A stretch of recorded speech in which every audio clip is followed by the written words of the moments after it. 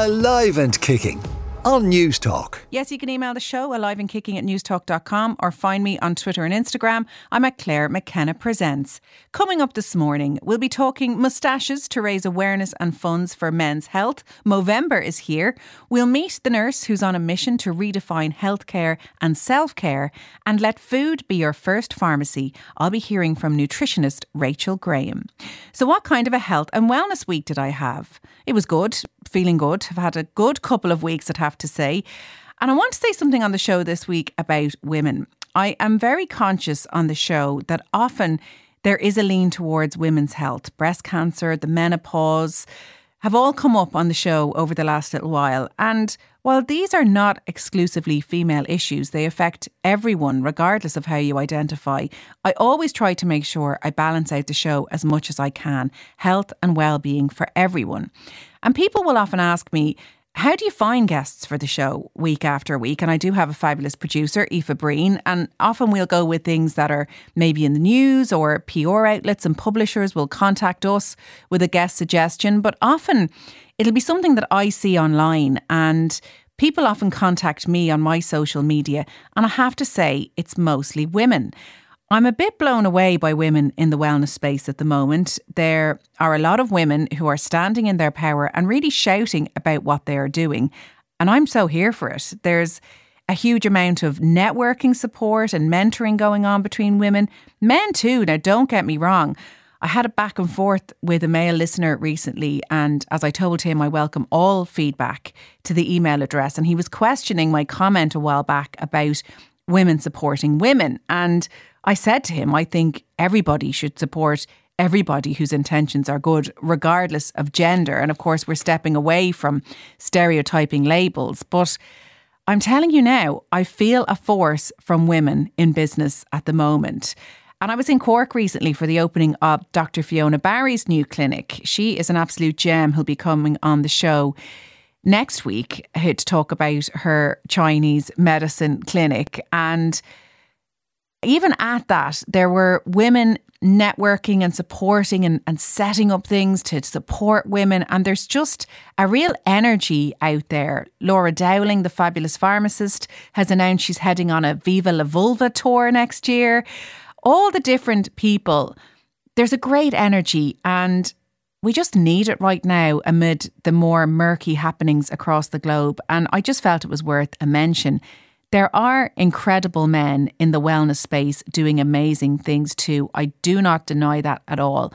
But as I reflected on the balance of gender on this show recently, I really felt the girls were worth a mention. You can email the show aliveandkicking@newstalk.com. Right, that said, will we get into a male topic? Movember is an annual event involving the growing of moustaches during the month of November to raise awareness of men's health issues such as prostate cancer, testicular cancer and men's suicide. And I'm joined in studio now by a man and a woman, Movember Ambassador Michael Cowman and Movember Irish Country Manager Sarah Outllette. Well, you're both very welcome. Michael, can I start with you then and your story? You, men being men, were jostling about with a friend of yours and something hurt more than it should have. Yeah, I was actually, when I was in college, I was only about 20 and we were in a nightclub in Galway and got jostled, as you say, in a particular area, and it hurt a lot more than it should have.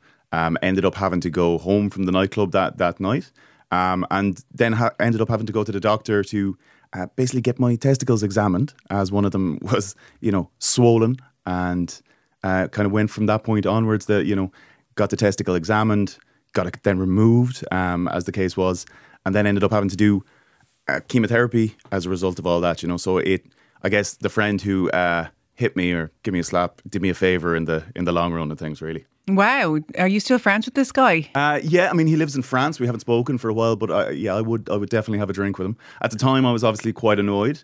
But in hindsight and, on mature reflection, he definitely did me a favour. Yeah, a bit of a lifesaver there. And would you have been the type of guy who would have gone for regular checkups or, had a regular relationship with your GP? Yeah, no, I wouldn't. Not really, not at all. I mean, I was 20, had a bit of an invincibility complex, I would say. This is, I'm 33 now, so this is kind of 12, 13 years ago. So even the kind of space around talking about these things was different then. So certainly no. And I'd never had anything wrong with me. I torn ligaments in my knee a couple of times. That was a very sports related injury. So this was something very, very different. And so the whole thing was very foreign to me. Didn't know anybody who'd kind of gone through this kind of process. And even then when I was in the hospital, when I was getting the chemotherapy eventually, I was just surrounded by older guys who were, and it was a lot of prostate cancer actually, but like 60s, 70s, that kind of thing. So I was there as a 20-year-old, very much the odd one out, I suppose. And what about now in your 30s? Does this come up in conversation more? Because I feel like, I keep kind of pitting the genders against each other, and I really don't mean to. I just think we should all get along, no matter how you identify. But we seem to talk a lot more about breast cancer than we do about testicular cancer and prostate cancer. And I know Movember is going a long way to push that awareness front and centre. But does it come up in conversation with men, like on a golf course, around a pint? A little bit. I would say even my own experiences, I probably didn't talk about it for a long time after it happened. And I'd hesitate to say it was shame, but it was just something I didn't really want to talk about. And I've only really started to engage with Movember in the last kind of 3-4 years. And so before that, I really was reluctant to talk about it. So, I guess it's not really the kind of thing that tends to come up, because Irish men, we're not great at sharing in many cases. We've definitely gotten better. And like you say, in my 30s, and I think that the world has moved on a little bit, and we've kind of become more conscious of being able to talk about these things. I think we have gotten a lot better. But it's not the kind of thing that comes up over a casual pint. But maybe it should be. Yeah, I mean, I'd often say to my husband, how's your friend who is going through that really messy separation? How's he doing? And he's like, don't know. Yeah. Don't know. Didn't ask him. You were with him for 3 hours last night. And this frequently happens to me. It's like, you were with him for 3 hours last night. How's his baby? How's his wife? I haven't a clue. He was good though. We just talked about the match. That was about the size of things. Yeah. Did you have any sort of hesitation when Movember contacted you about becoming an ambassador? Not really. It's a big jump from just talking about sport to talking about yourself. Look, it's my favourite topic. But seriously, I think it's really important, and I think for me, I think I would have benefited from somebody being able to talk to somebody about it. So to kind of stand out, tell my story, and be able to be a touch point for people to reach out to if they have any issues. And it has happened over the years. People have reached out and said, oh, listen, I've gone through this, or my cousin's going through this, or whatever. So I found it's been really beneficial. And personally, I just think it's an important thing to do, and anything I can kind of do to give back a little bit, because, I obviously went through it at quite a young age. I'm really happy to do that. So it's kind of a privilege, I would say. And can I ask you then a personal question? I don't know if you can speak on behalf of all men, but why are men so sensitive about that region and that area, that, it can't be touched, it can't be, looked at in a medical sense in case something goes wrong with it? Yeah. And again, I had my own kind of personal issues with this. It's just something we don't really talk about, isn't it? We're taught about from a young age that it's not polite to kind of talk about it.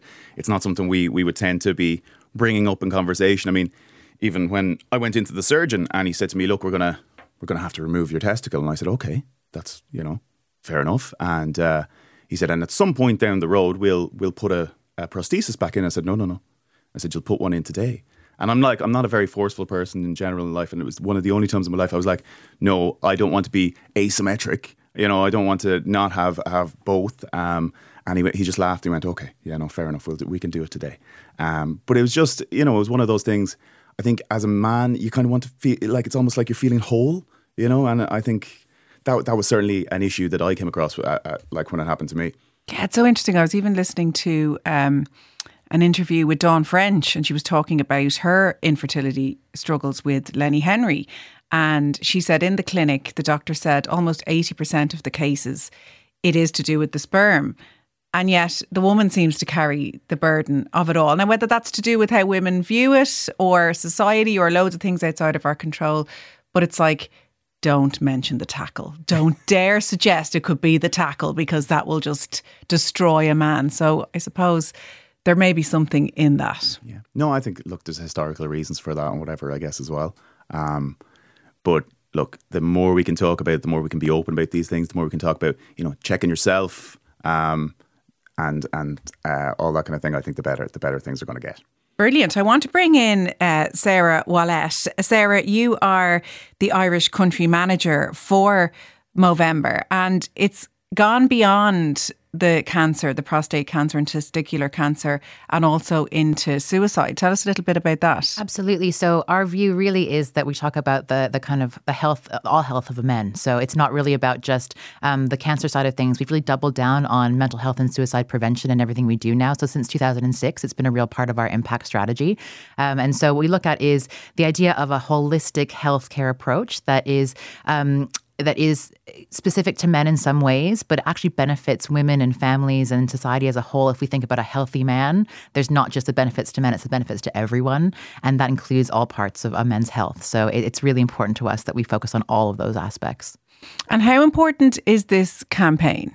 It's incredibly important. So we're in our 20th year of having Movember around the world. We're in 19 countries around the world. In Ireland, we've been here since 2008. And we are, out of those 19 countries, Irish people are the most generous. So really, our Mo's raise more money on average per person than anybody else in the world. So we contribute enormously to what our mission is. And we're doing great stuff here in Ireland as well. So we work with Hugs at Home, for example, is a program that we fund, which is training the families of first responders in kind of basic mental health first aid. So they can actually have those tough conversations with their family, with that first responder at home, because that's the first point of call typically, but they felt very unable to support them in the right ways. So we're funding things like that as a good example of what we do here. Right, that's amazing. And, you know, when you hear Michael talk, and Michael, I don't mean to speak about you like you're not here, you're still here, that there isn't that much openness. There isn't much of how are you feeling and how are you doing? Whereas, like, I remember picking up a friend recently to go somewhere and like her foot wasn't even in the footwell and the passenger door closed before I was like fully unleashing my whole emotions upon her, and her back to me then once we got going. Yeah. How are we helping in that area? So we do lots of work around the idea that like November and Movember as a month, it's really an opportunity to have those types of conversations. So if you do anything else, if you don't sign up to do Movember or you don't donate, it's still an opportunity to have those conversations to say like, how you doing? And actually just checking in with people with it between a guy to a guy. We really encourage the idea that it's okay to say you're not okay. And we facilitate those conversations, whether that's at work. So we do lots of workplace kind of health talks and lots of ways of supporting your colleagues or your friends or in your sports club, all of those things. So we have programs that we run in all of these environments to kind of teach people that there are tools to be able to have those conversations. It doesn't have to be formal. It doesn't have to be tough. It can be really simple, but it's really about giving the opportunity to have that conversation with someone, opening the door. And so we encourage that incredibly. And we're doing a lot more work with a younger generation of people. So if you're kind of, a 14-year-old boy, you want to really upskill that boy to be able to have those conversations earlier and easier when they're adults, teaching parents and people who are involved in young people's lives to be able to support them in a different way. So a lot of the work that we do goes into that aspect as well. Amazing. Now, I did hear, I was doing a mental health seminar yesterday and there was an expert there and she was saying that the age has changed. So where it used to be in the early 20s, it's now moved to later in a man's life, which would suggest that the younger cohort are beginning to change. It's like that same cohort just got older without the skills. So I do think things are changing, for all society. Absolutely. I mean, it's interesting. We still have, the stats are really still quite compelling though. So when you think, we know that a boy born in 2020 will live typically kind of 3.7, 3.8 years less than a girl born in the same year. And there's a lot of factors that are involved in that. But when you think about in Ireland, suicide is the leading cause of death for men between 15 and 29. There's a lot of ways that we can start to do early interventions there to try and, before it gets to crisis point, actually give young men the skills to be able to then avoid those crisis moments or at least deal with them in a different way. And the same thing when it comes to cancer and in testicular cancer, prostate cancer. Testicular cancer is the most diagnosed cancer for men between 18 and 39. So while it's a cancer that affects young men, it's highly treatable. And we want to give guys the chance to say, know how to check yourself, encourage your friends to check themselves. I know these are maybe slightly uncomfortable conversations, but they absolutely will help you in the long run. And when it comes to prostate cancer, the survivorship rates are incredibly high now. I think it's about the quality of life after survivorship and about how we can support that. And we do a lot of work on that research side. So for us, it's about I think trying to improve overall health of men, and that then by default improves the overall health of society. That's the way that we're looking at things. Yeah, and it's the power of shared experience, isn't it? You think you're going to burden someone, you think it's going to be uncomfortable, but chances are when you open that door, they say, oh God, me too. Or hang on, I know, Yep. And that's the Irish in us. We're like, my cousin's brother, sister, everybody has a story to add to the mix. So don't be afraid to do it. Yeah. Michael, how is life now 13 years later? Absolutely fine. It's like it didn't really have any effect on my quality of life or anything. Even like from a fertility perspective, that was all kind of taken care of at the time. So I would have gone and given sperm donations, but then post that as part of the follow up. They do fertility tests and stuff on like the reproductive side of things, and so they're able to give you a full report on how that's been affected, because there is a potential that the chemo can affect the fertility, but luckily enough that hasn't affected me. And people, because this is radio, won't be able to see that you're sporting quite the beard and the moustache. Yeah. But you say that's not cheating in Movember. That's not. It's not just growing a mo. I mean, 3 years ago, I actually shaved the beard, and I came home and my girlfriend, oh, is that what you look like? So, I think my own mental health was severely affected that time. So I maybe won't be doing that this year. So instead, I'm going to run some events. And then I'm also going to do a dip ice bath dip every morning to kind of as something to kind of call back to raise some money for the charity as well. Brilliant, and show how manly you really are. This is what it's all about, really, isn't it? Is there somewhere people can support you, your social media? Yeah, so I'm at the Cowman show on social media, on Instagram particularly, and so the tickets for the event will be going up in the next few days as well on Eventbrite. So it should be good crack. And Sarah, how can people support Movember? You can sign up at Movember.com. You can donate to people like Michael who are raising funds for us. We encourage you to take the chance in Movember to have those conversations. If you do nothing else, open up a conversation with someone. But you don't have to be a man to do Movember. You can do all kinds of events, like Michael said. So you can move, you can grow a mo, you can do your own challenge. There's lots of ways, and all the information is on Movember.com. Brilliant. Well, thank you so much. Continued success to the Cowman show. Michael Cowman and Sarah Outllette, thank you so much for coming on. Thank you. Cheers. Thank you very much. Alive and Kicking on News Talk. You're welcome back to Alive and Kicking. Now, Robyn Taaffe is a qualified nurse and in recent years has begun to change how she views healthcare and is on a mission to share the message of self-care to others. She joins me on the line now. Robyn, you're very welcome. Thank you so much for having me. So tell me a little bit about you and your own health journey from nursing, as I mentioned, to how you live now. So I originally wanted to study being a nurse when I had my own health struggles as I was growing up. I have a hereditary heart condition. So it kind of sparked the interest in me to study more about healthcare. And a big part of my own journey was more lifestyle medicine as well as my Western medicine, so what I was learning in college. And I realised the huge role that self-care plays. So like what we eat, what we're drinking, our movement, our exercise, our sleep, and how it's very much a holistic approach that can really support us to live our healthiest life. And I think that word holistic is so important because that means taking it all together, because often we pit health and wellness against each other and, the medical world against the self-care world, that these are, polar opposites where really they work in tandem. Absolutely. I wouldn't be where I am, and so many people wouldn't be where they are without Western medicine, without medication, but also pairing that with all of the stuff that we do day to day to give us, I suppose, the best chance to be our healthiest. And tell me what happened 5 years ago when you found yourself burnt out. So I was working full-time as a nurse. I was actually on permanent nights. So in a really stressful job, I was working in paediatric palliative care. So it was quite heavy in terms of stress. I wasn't getting much sleep. I didn't really have time to eat properly.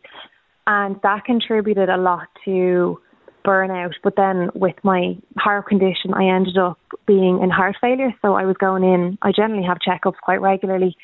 And when I went in, my cardiologist said, look, it's actually gotten so bad that we are going to have to put in a pacemaker. You're in heart failure.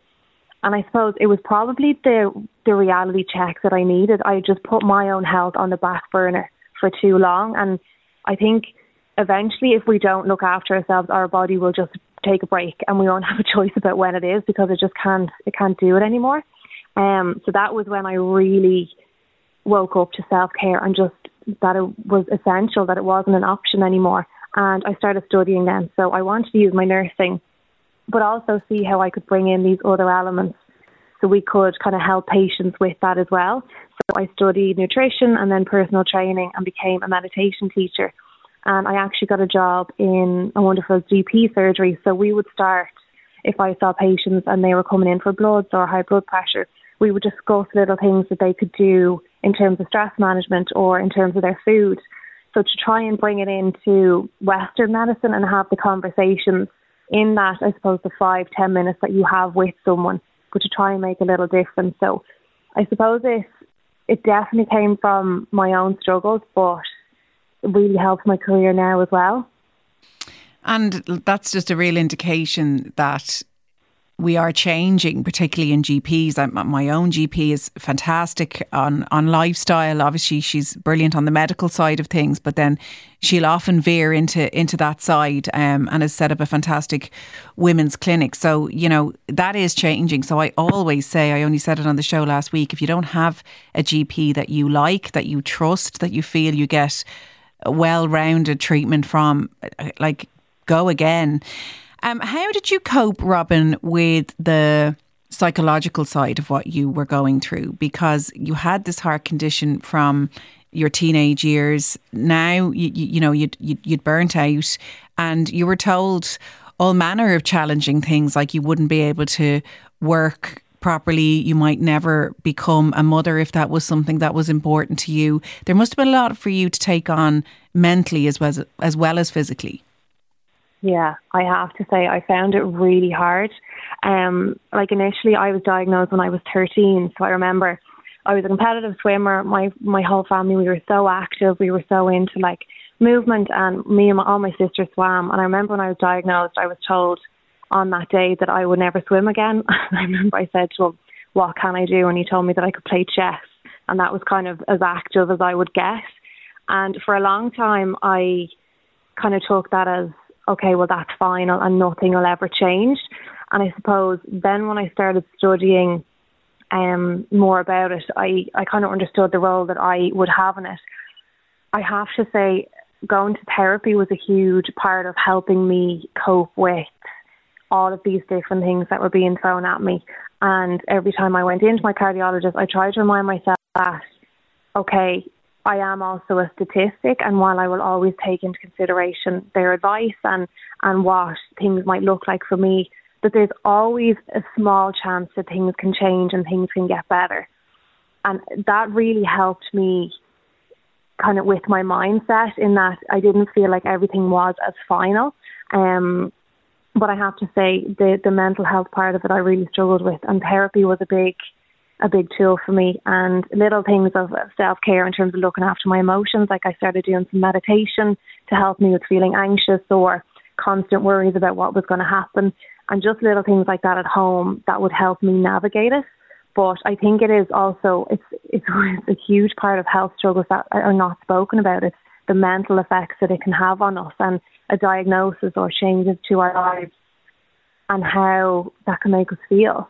Yeah, we only had a listener email into the show last week about the guilt and shame they felt after a diagnosis, and that their body had let them down. And, it is all too common that people feel it's something that they have done, but they are some of the tools you mentioned that can help you to process that and move on.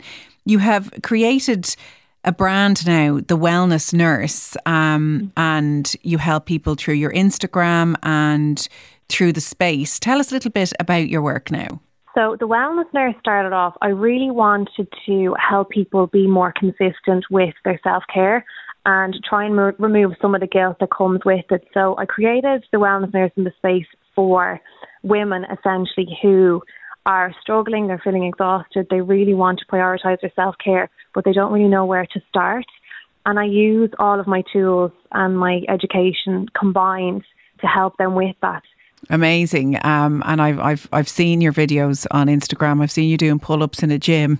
You've gone beyond chess, that's for sure. Yeah. But you really practice what you preach, and you can really see that, with the beautiful advice you give and the beautiful life that you live. People can find out more at The Wellness Nurse, IRE, on Instagram. Robyn Taaffe, thank you so much for coming on. Thanks so much for having me.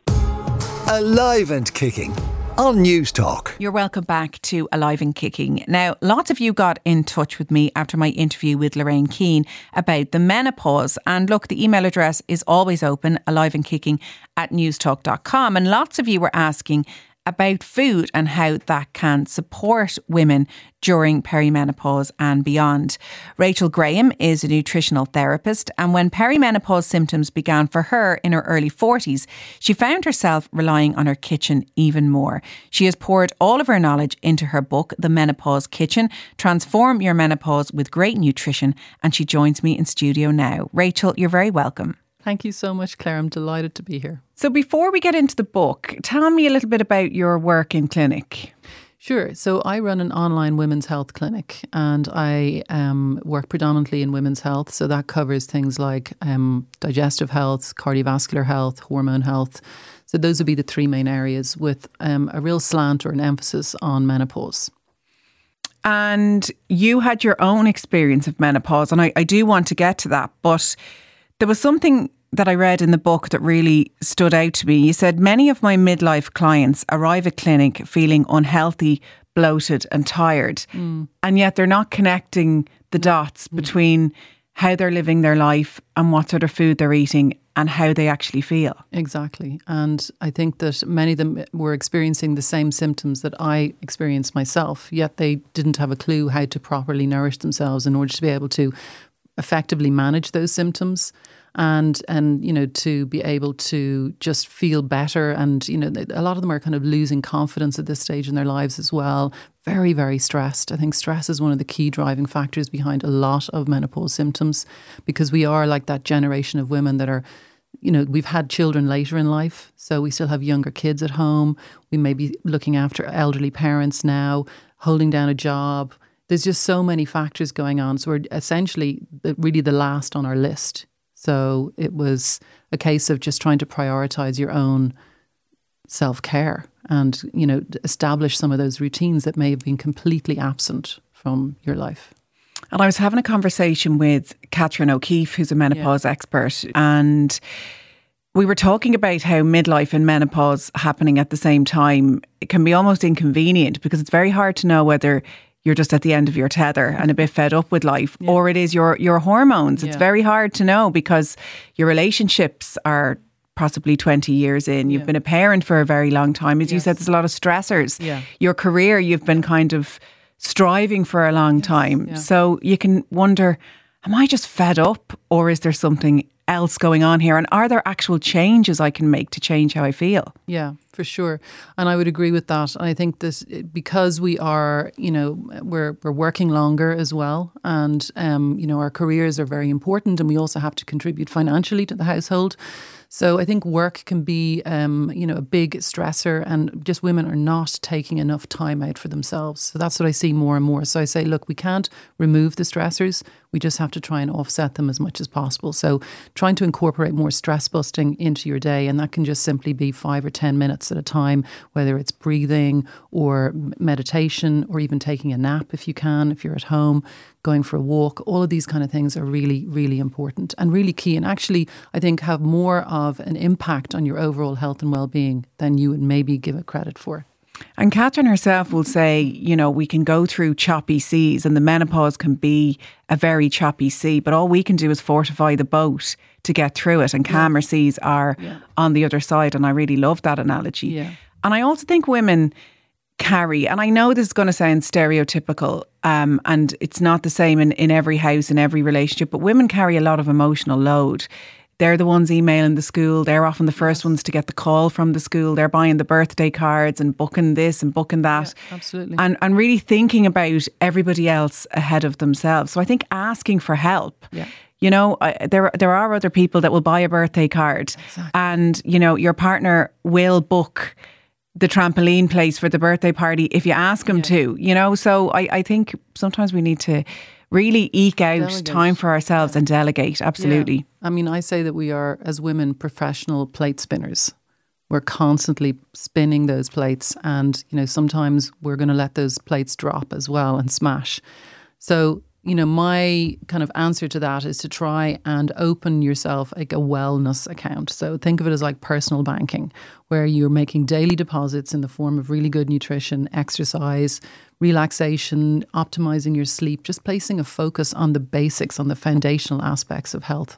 And, you know, knowing that there's going to be some of those withdrawals. And sorry if this sounds a bit corny, but really when you think of it like that, as kind of like your health is like money, like it's a transactional thing, that you know, you're likely going to have some late nights, maybe eat too much sugar, you know, whatever it is, you're going to be tired, not enough sleep. But if you have enough reserves, then you're going to be able to create that balance. So it's not about being perfect all of the time, because we know that that's just unachievable. So again, not setting yourself up for this kind of perfect life or perfection. It's just about just every day, just keeping in mind that your health and well-being is paramount, you know, and similar to what they say about putting your mask on, first of all, in case of, you know, we drop in altitude if you're on a flight. And because you can't help others if you're not feeling your best. Yeah, and you can't keep making withdrawals without putting in the odd deposit. And I think that's a really clever way of putting it. Yeah. So tell me about your own experience of menopause.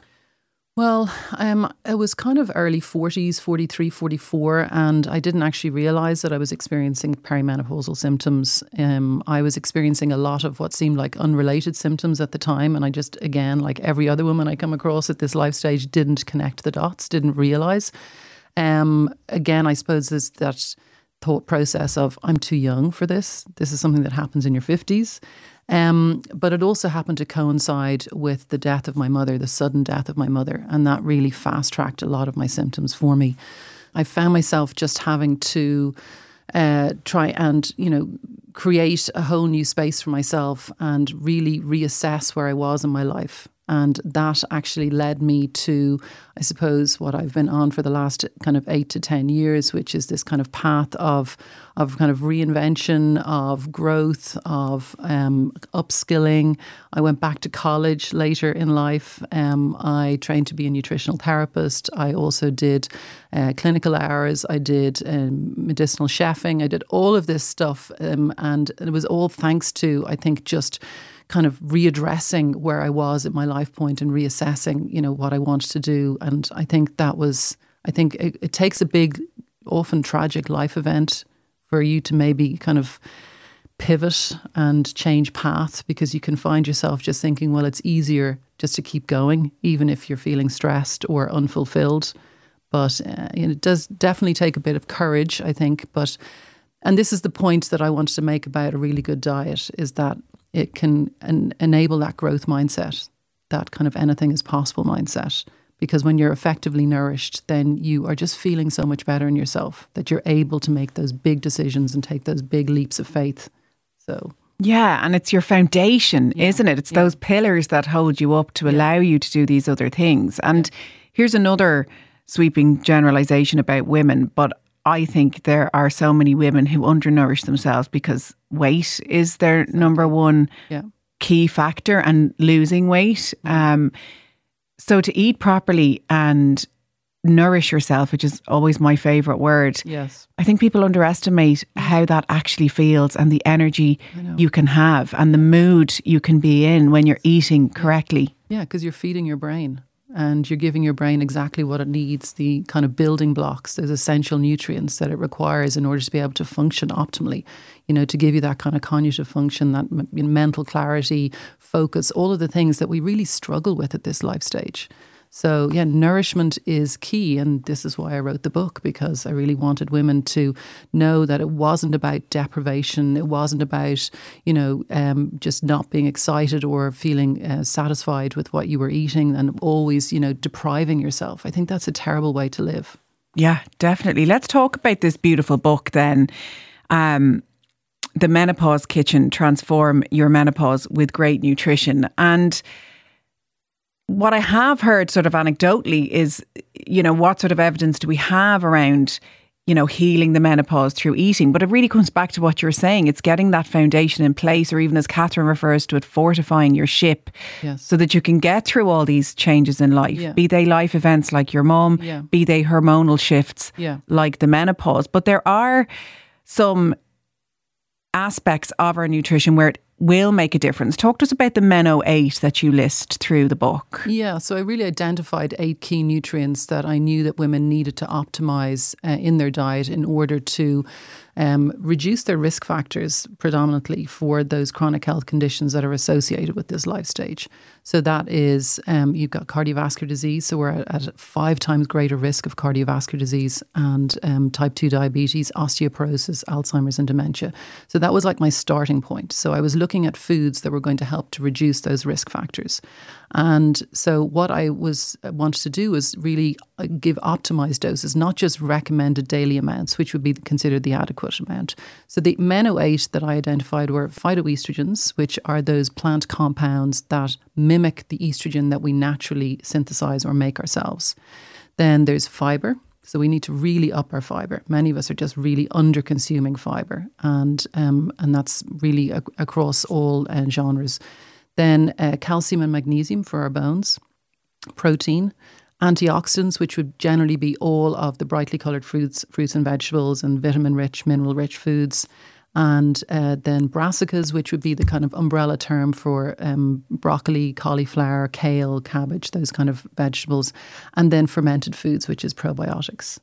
So those would be the kind of core of the nutrients that I recommend to pretty much all of my clients, that they optimise their intake of those in order to see and feel the benefits and feel the rest. And you've lots of beautiful recipes in the book, along with some explanations, some anecdotes from your clinic, some of the, evidence that you have in your line of work. Yeah. But people will be listening and they'll go, I know all this stuff. I know I need to be eating more fibre, more veg. Yeah.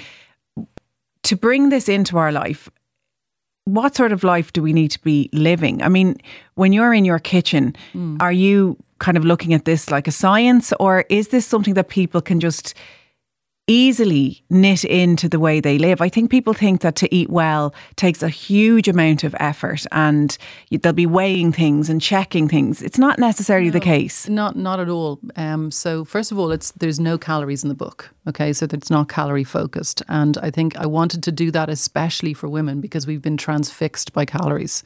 So because when you are optimizing your diet with fiber-rich foods, and all of the foods I've just mentioned would be naturally higher in fiber, then the calories kind of take care of themselves. So that's the first good thing. Secondly, there's no weighing and measuring. It's really about the concentration of those key nutrients. And yes, some recipes would be more detailed than others. They'd have more ingredients, but you can kind of pick and choose from the recipes, is what I would say. And some are more suited for kind of family gatherings, so general life. It's not about, okay, this is my food and I'm going to sit over here and eat it all on my own. This is about inclusivity, So I have women telling me that the ripple effect of them cooking from my book is that their husbands are losing weight, they're getting, they're feeling better, their kids are eating more veg, so there's a really nice ripple effect in the family. So and the majority of my clients are women. I run a women's health clinic, so I'm very aware of that they're cooking not just for themselves, they're cooking for a family. So yes, I've made it as accessible as possible. And you can also adapt the recipes, which is what I will say. You can adapt the recipes so that if you're eating more of a certain thing, maybe more non-starchy veg or green veg or Mediterranean veg, you can then add in some maybe pasta and rice for your kids to that. So you're not cooking 2 dinners.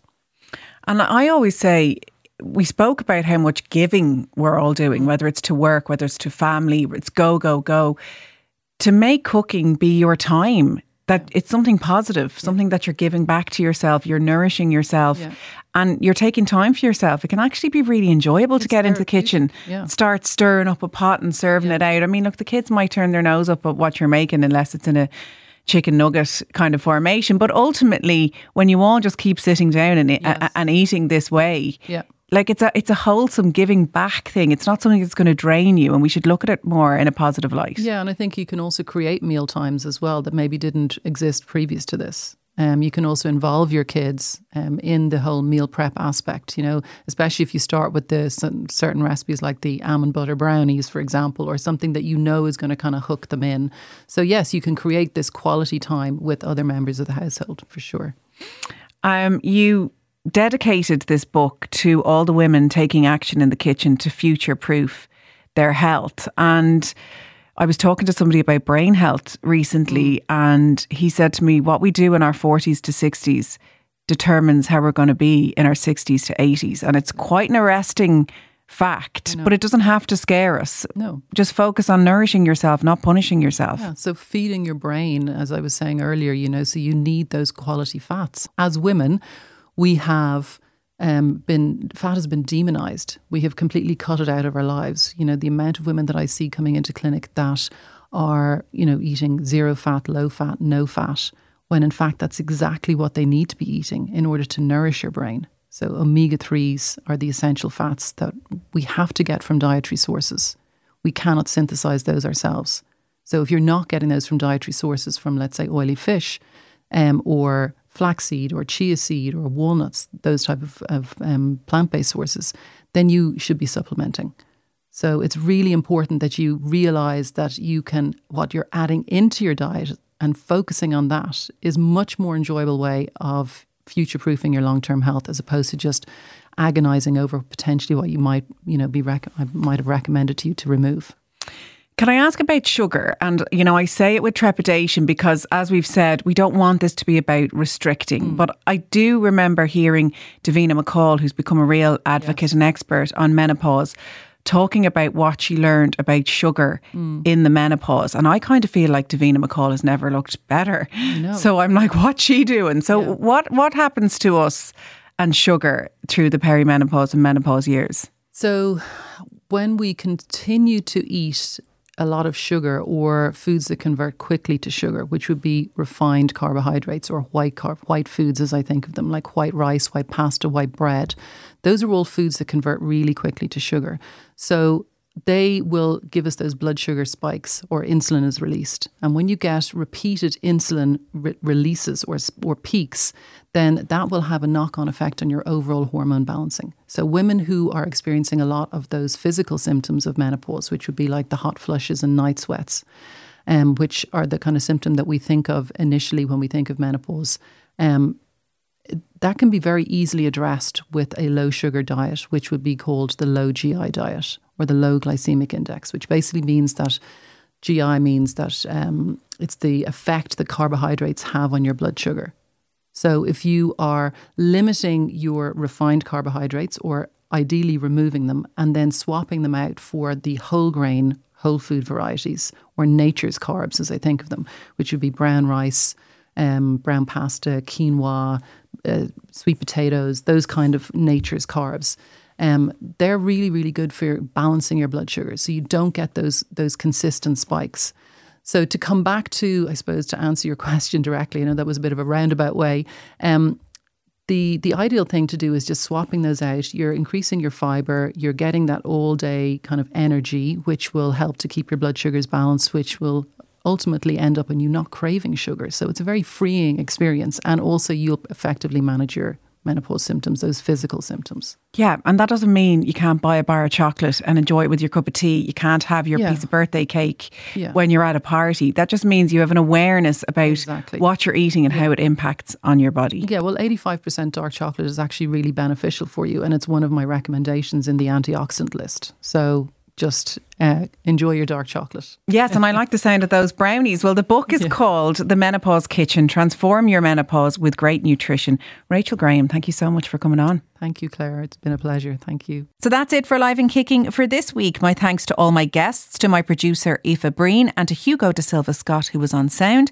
And thanks as ever to you for listening. I will see you next week. Alive and Kicking on News Talk.